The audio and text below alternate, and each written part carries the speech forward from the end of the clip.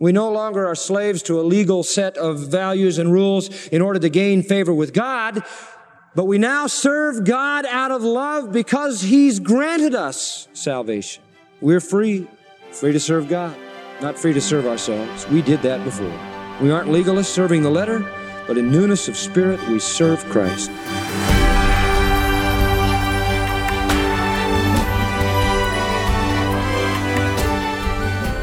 Welcome to Grace to You with John MacArthur. I'm your host, Phil Johnson. When you think about dying, it's human nature to have a couple of selfish wishes.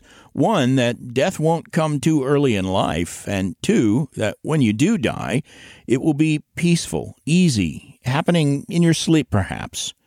So it may surprise you to learn that if you are in Christ, you have already experienced one very important kind of death. John MacArthur explains today as we continue Freedom from Sin, our study, with a message titled Dead to the Law. Turn to the book of Romans and follow along as John begins the lesson. 23 times in Romans chapter 7, there's a reference to the law. It is the theme of this chapter. Now, the law of God is a glorious thing. And we need to establish that because this chapter says so much about being dead to the law that we need to understand in order to balance that off that the law of God is indeed a glorious thing, in spite of the fact that we have been set free from it. Now let's take the first section of chapter 7 and look at it. I'm going to give you 4 points: the axiom, the analogy, the application, and the affirmation. Here we go. The axiom. And Paul is good at establishing self-evident axiomatic principles. Know ye not, brethren, for I speak to them that know law, how that the law hath dominion over a man as long as he lives. Now that isn't any profound theological statement. That's just an axiom. The law only applies to people that are alive. Now that's the axiom. He moves from that to the analogy. And this is a fascinating analogy in verses 2 and 3. And he uses an analogy from marriage. Verse 2. For the woman who hath an husband. You got that? Not too hard, is it? It's a married lady. She's bound by the law to her husband as long as he lives. If he's dead, she's loosed from the law of her husband, right? The marriage law doesn't apply if your husband's dead. You're not bound to the corpse the rest of your life. It's a very simple analogy. Now, the key thought is as long as he lives. Law binds people only while they're alive. When one dies, that law of marriage is no longer applicable. This is simply an analogy. It's very narrow. It's very limited. It's only trying to say one thing. Death ends the rule of law in marriage, and that's to illustrate the axiom in verse 1. Let's go to the application, and he applies it in verses 4 and 5. Verse 4, wherefore. Now, the wherefore is the connector. Based on the axiom that law only applies where people are alive, which is illustrated in the marriage law, wherefore, my brethren, and now he's again using the affectionate term brethren, and he adds the possessive pronoun my to even endear himself in a more gentle way with them. He says, ye also are become dead to the law. Better to put it in the Greek, ye were put to death. And a violent word for death is used. You were violently put to death. And the aorist tense is used to remind them of a great historic reality that happened in a moment in time. You say, wait a minute. I'm a Christian. When was I put to death? Go back to Romans 6. Verse 3. Know ye not that as many of us as were baptized into Jesus Christ were baptized into his what? Death. Therefore we are buried with him by baptism into death, that as Christ was raised up from the dead by the glory of the Father, even so we also should walk in newness of life. For if we have been planted together in the likeness of his death, we shall be also in the likeness of his resurrection, knowing this, that our old man is crucified with him, that the body of sin might be destroyed, that henceforth we should not serve sin. For he that is dead is freed from sin. Now, where was our death? It was at Calvary, wasn't it? And we've been learning that when you put your faith in Jesus Christ, you are united with Christ. You die with Christ in a real spiritual death. That's what he's talking about. Now, the law, listen carefully. Before you came to Christ, the law had no ability to save you. Did you get that? It had no ability to redeem you. By the deeds of the law shall what? No flesh be justified. Before you were saved, the law had no ability to redeem you. All it could do was what? Condemn you. And that it could do. Now that you've been saved, the law not only cannot redeem you, but now it cannot, what? Condemn you either. Because all that the law could demand was your death, right? The wages of sin is what? Death. He that sinneth, the soul that sinneth, it shall die. You break my law, God said to Adam, and set it in motion, and you will die. And all the law can demand is death. And it so happens that we died. If I commit a crime, as we've been learning, and they take me out, and they execute me, and they electrocute me, or hang me, or shoot me, or whatever, and I happen to rise from the dead, that's the law's tough luck. It has no more jurisdiction over me. I paid its penalty. And so in Christ we died, and the law cannot redeem us, but it no longer can condemn us either. But before you came to Christ, the law couldn't redeem you, but it could condemn you, and so you were under its tyranny. You were in bondage to it. And when you died, my dear friends, the law no longer had authority over you.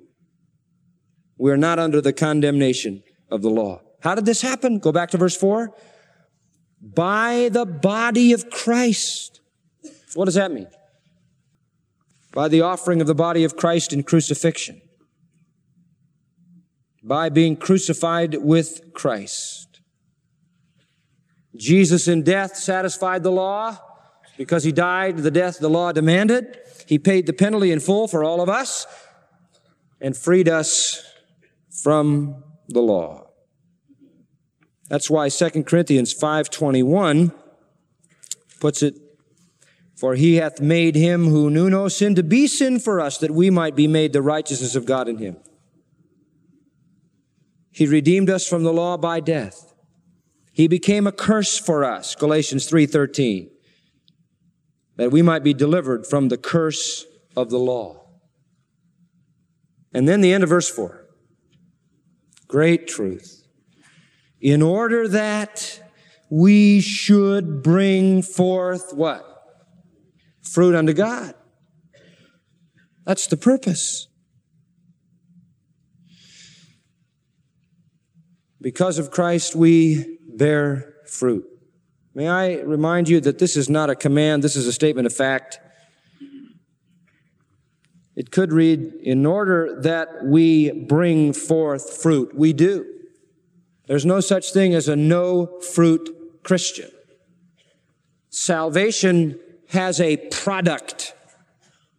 Because of a transformed life, we bear fruit unto God. Now carry that back to the question at the beginning of chapter 6. When you preach a grace salvation and you ask people to come to Christ by grace through faith and they don't have to do anything to earn it, and you're under grace, and where sin abounds, grace much more abounds. Does that lead to sin? No, it doesn't, because chapter 6 says that if you're truly transformed, you produce holiness, and chapter 7 says if you're truly married to Jesus Christ, you will bring forth fruit unto God.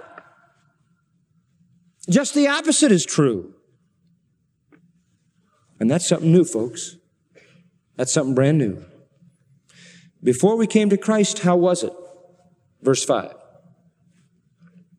For when we were in the flesh, the sinful impulses which were by the law did work in our members to bring forth fruit unto death.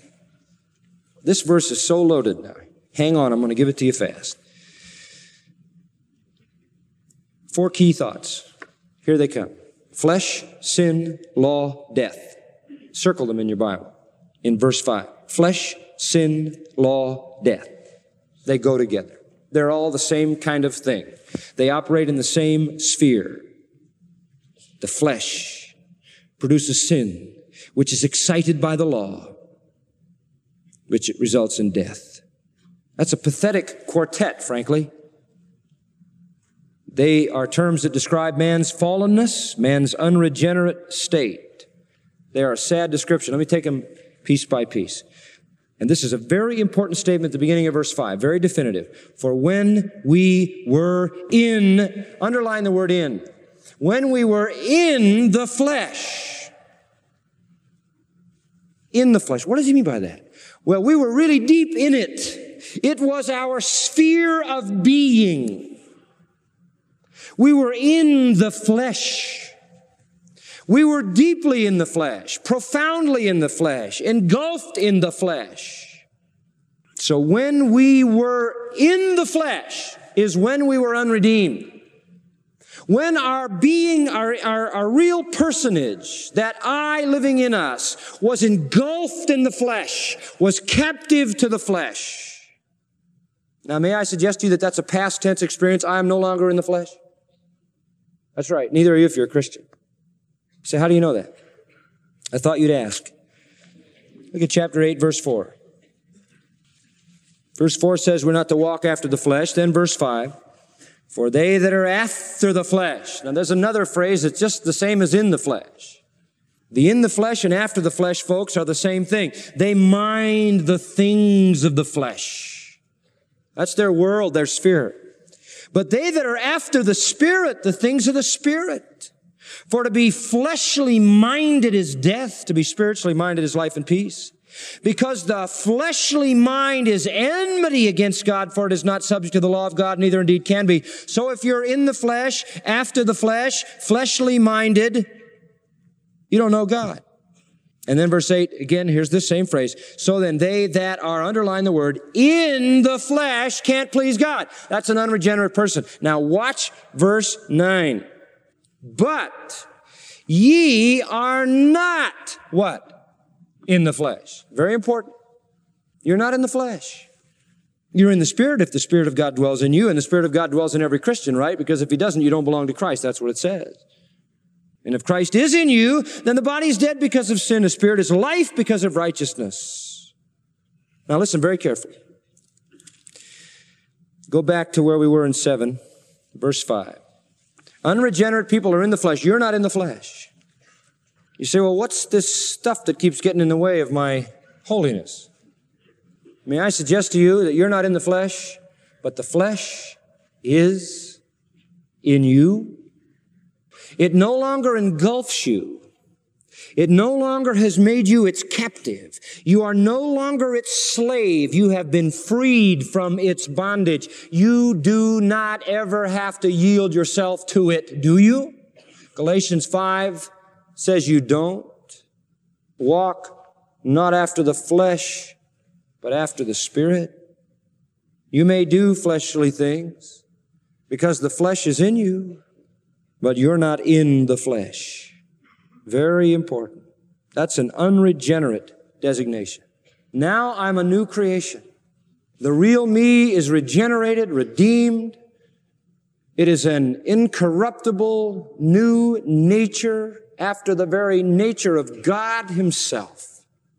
It is holy, pure, and undefiled. But I still have my unredeemed humanness, as we saw in Romans 8, and I wait for the redemption of this body when it gets transformed and I lose that flesh that's still in me. So as new creatures, we're in the Spirit.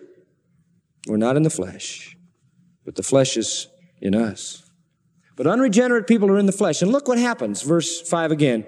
The sinful, interesting term here, passions, impulses. The flesh generates sinful impulses.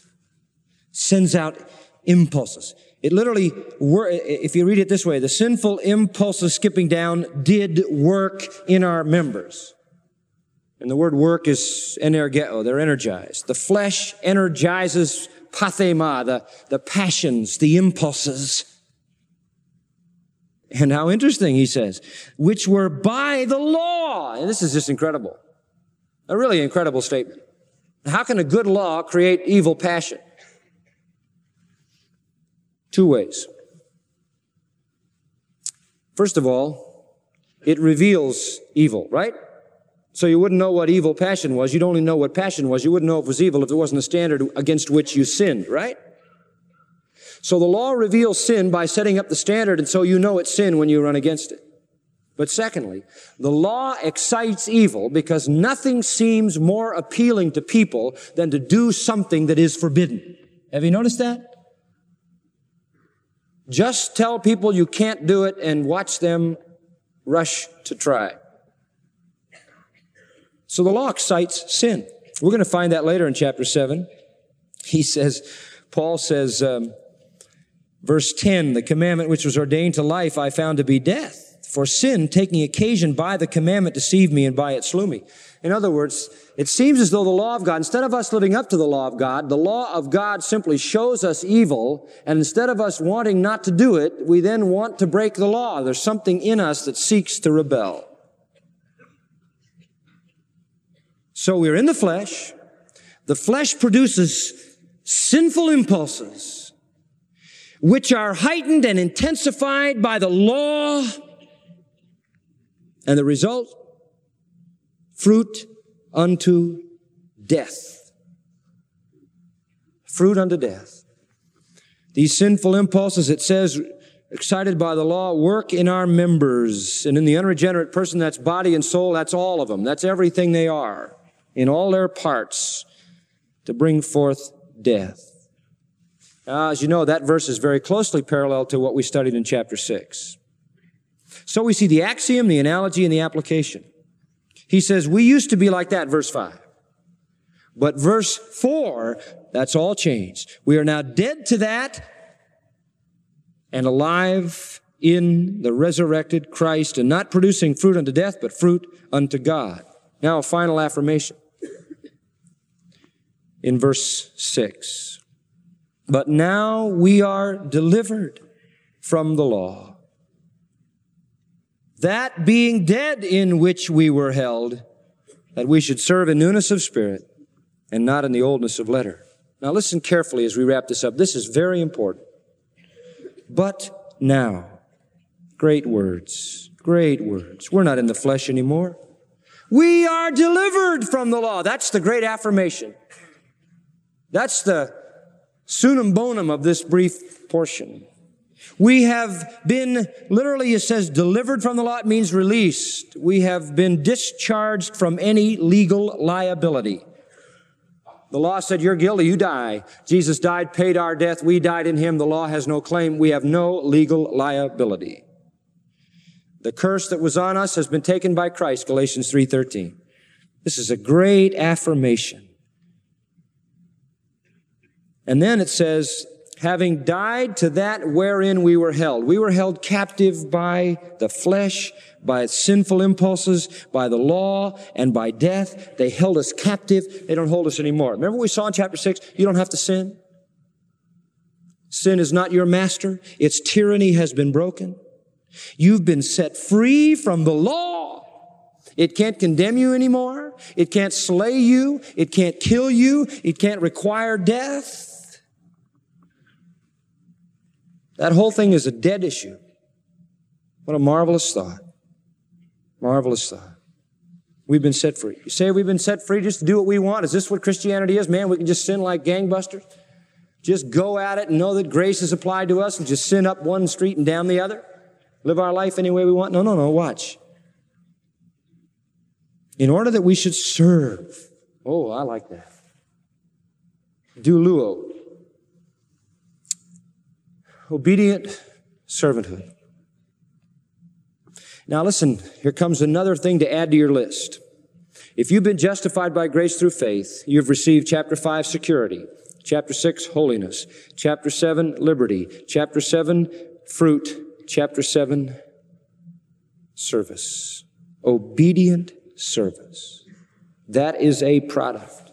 Is a Christian going to sin? Is grace going to make him sin? No, grace is going to so transform him as to produce security, holiness, liberty, fruitfulness, and obedient service. That's the mark of regeneration. And what kind of service is our service? I love this. End of verse 6. It is not in the oldness of the letter. If you will, it is not in submission to an external code.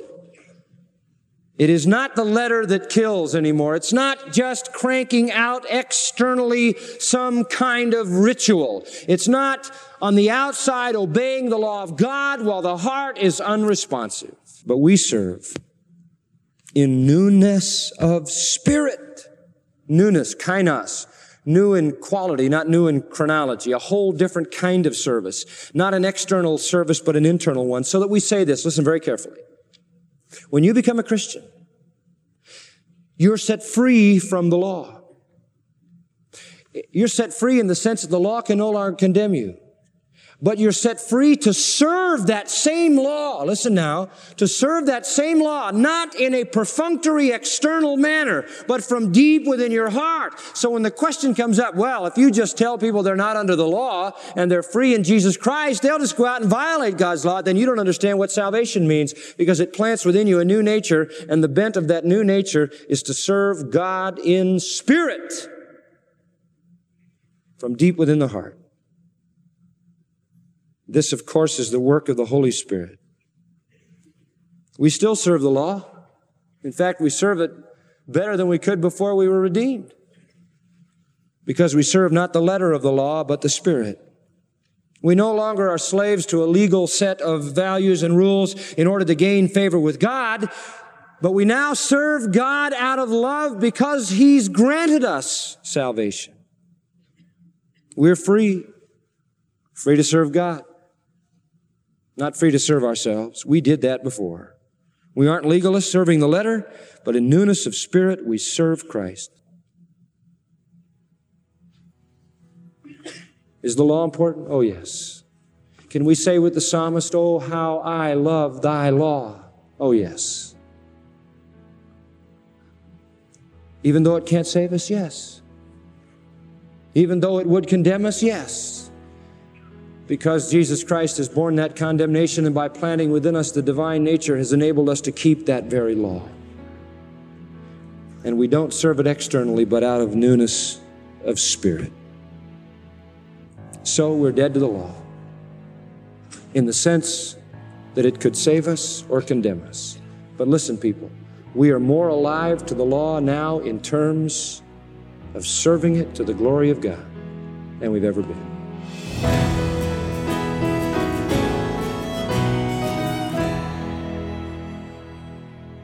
And on that note, John MacArthur wraps up his lesson on what it means to be dead to the law, part of John's ongoing study titled Freedom from Sin on Grace to You. John teaches each day here on Grace to You. He also serves as chancellor of the Masters University and Seminary in Southern California. John, today you talked about obeying God's law out of love, and one of the problems I struggle with is love, what I love and what I hate. Is that subject to my will? Can I choose what I love and what I hate? Or is love for obedience to God something that has to be put into my heart by God's grace completely? Well, the answer to that question is yes, because it's yes to both. Mm-hmm. The love that God expects from you is love that He has poured into your heart. Romans 5:5 says that the Holy Spirit has shed love abroad in our hearts. The Bible is crystal clear about the fact that if you don't love, you're not a child of God. And if you are a child of God, you love. I mean, 1 John's all about that, right? We love because He first loved us. Just reverse that. He first loved us, so we love. So yes, but like all the spiritual graces and like everything that the Lord has deposited in the heart of a regenerated believer, It's all subject to our will in terms of its expression. That's why the Bible is filled with commands. The Bible has commands throughout its entire range from the beginning to the end. Every single command ever given to anybody assumes that there's an act of the will involved in that. And, there used to be a movement, I think it was called Keswick. People might remember that. Right. Let go and let God, that if you just do nothing, if you just sort of flop and let go and let God, He'll take over and do everything. Well, that's just not true, because Paul would argue with that when he said, I beat my body to bring it into submission, lest in preaching to others I would be a discounted or a castaway. Paul says, even I, the apostle, have to pound my body into submission. That's an act of the will. So that's why I say the answer to the question, does God give you the love? Yes. Is it up to you to express that love? Yes, it's yes to both.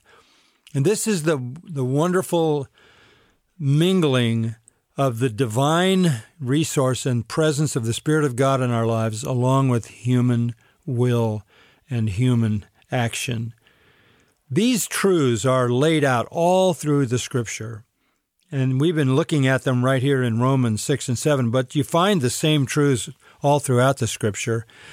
And I would love to think that you had access to everything the Scripture teaches, and I have a good opportunity for you, and that is to get a hold of a MacArthur Study Bible. The entire Bible, 25,000 notes explaining every page, all the verses as you read. You read the verse, you go down to the bottom of the page, and it explains it. It interprets the Bible for you. The truths that are lying in the truth of the Scripture need to be unlocked and opened for you, and that's what a study Bible does. It helps you know the truth that the Bible is actually teaching. So get a copy of the MacArthur Study Bible, the ESV, the New King James, the New American Standard. Today's the final day of our 2-week sale. We discounted nearly all of our resources, including the MacArthur Study Bible, 25%. Take advantage and order yours today. That's right. And friend, with this one resource, the MacArthur Study Bible, you will dig into Scripture's background, culture, geography, and language like never before. To pick up the MacArthur Study Bible at our special discounted price, contact us today. Call 800-55-GRACE or go to gty.org. With more than 140 maps and charts and timelines, as well as 25,000 helpful notes that John already mentioned, the Study Bible is an ideal study tool for anyone who wants to go deeper into God's Word. We have it available in 3 English translations and in several non-English translations. Again, to get the MacArthur Study Bible at 25% off the normal price, order today. Call us at 800-55-GRACE or visit gty.org. And to download all 10 messages from John's current study, Freedom from Sin, go to gty.org. There you will also find any previous study that we've aired and also hundreds of lessons that we haven't even put on the radio yet. In fact, all of John's sermons, nearly 54 years worth of preaching, are free to download in audio and transcript format. Take advantage of everything that's available at gty.org. Now for John MacArthur and the staff, I'm Phil Johnson, reminding you to tune in to Grace to You television this Sunday and be back here Monday when John looks at why God gave us His law. Some of the reasons might surprise you. It's another half hour of unleashing God's truth one verse at a time on Grace to You.